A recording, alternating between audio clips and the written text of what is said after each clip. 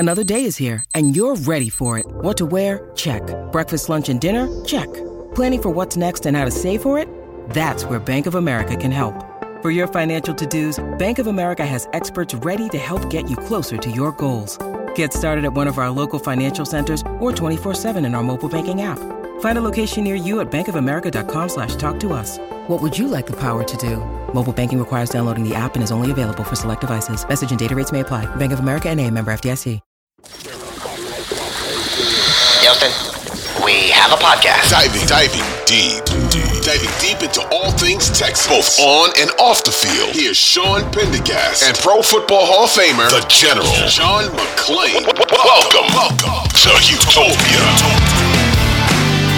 All right, Texans Cap joining me here on the Utopia Football Podcast. All right, let's get to the Texans' own free agents before we get to the big names that you might be targeting or you think the Texans might be targeting outside of the organization.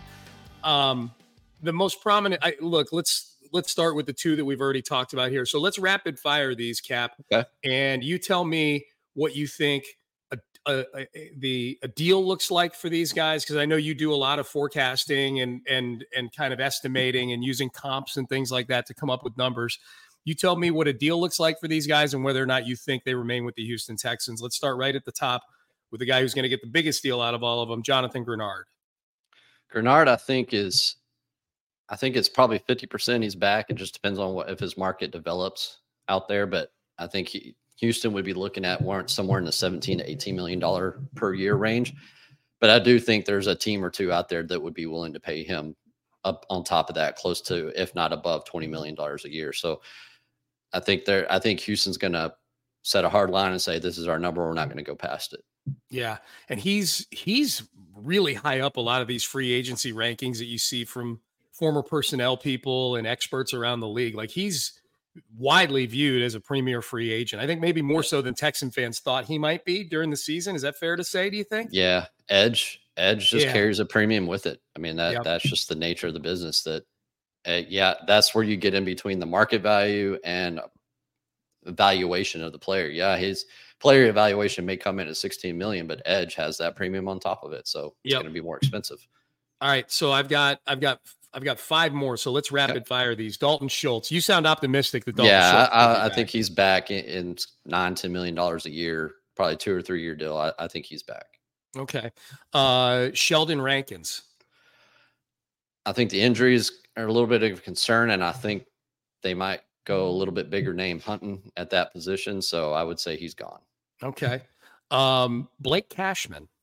I think he's gone for sure. I think Houston is probably not going to be willing to match what other teams are willing to pay him. So you think he busted out in a contract year and someone's going to pay Blake Cashman? Yes. Okay. Two more. Steven Nelson. Man, the cornerback group in free agency is barren. So, as is the Texans depth chart. If Steven Nelson and leaves. So I think I would say it's like 50% that he's back. I think I could see an argument for both sides. Yeah. What do you think? I don't know if you've done a post about Steven Nelson and his potential, what a deal looks like for him, but just kind of back of the cocktail napkin, what do you feel on Steven Nelson a good deal looks like for both sides?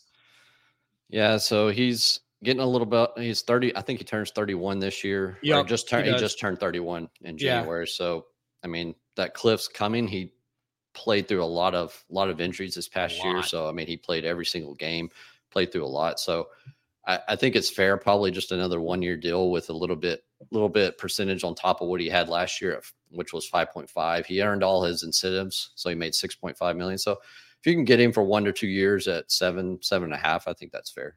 Mm-hmm. Last one, Devin Singletary. Man, if they go by a committee, I think there's a real chance he's back. We know the market at that position stays depressed. He was at 2.75 APY this year. So, and I think he clearly outplayed that contract. So I think it's fair to say that he's a $5 to $6 million guy. Just does he get that? And the market is going to be the tricky part. Yeah. He was excellent for them this year. And yet I still feel like they might be able to bring him back on almost the same deal. Probably so at the end of the day, just you do the incentive laden structure that Nick likes to do, and maybe you can get him back for just a little bump up, $3.5 million a year, and run it back with him. Am I missing anybody? That feels like kind of the big six right there, as far as like guys that are hitting free agency. I would Kaimi Fairbairn and Cam Johnston. Sure, the are specialist. Both, Yeah. What do you think happens with those guys? I think Johnston's back. Okay. It just if the team is willing to go a little above what they paid him on this last 3-year deal, one of the only players to get a long-term contract.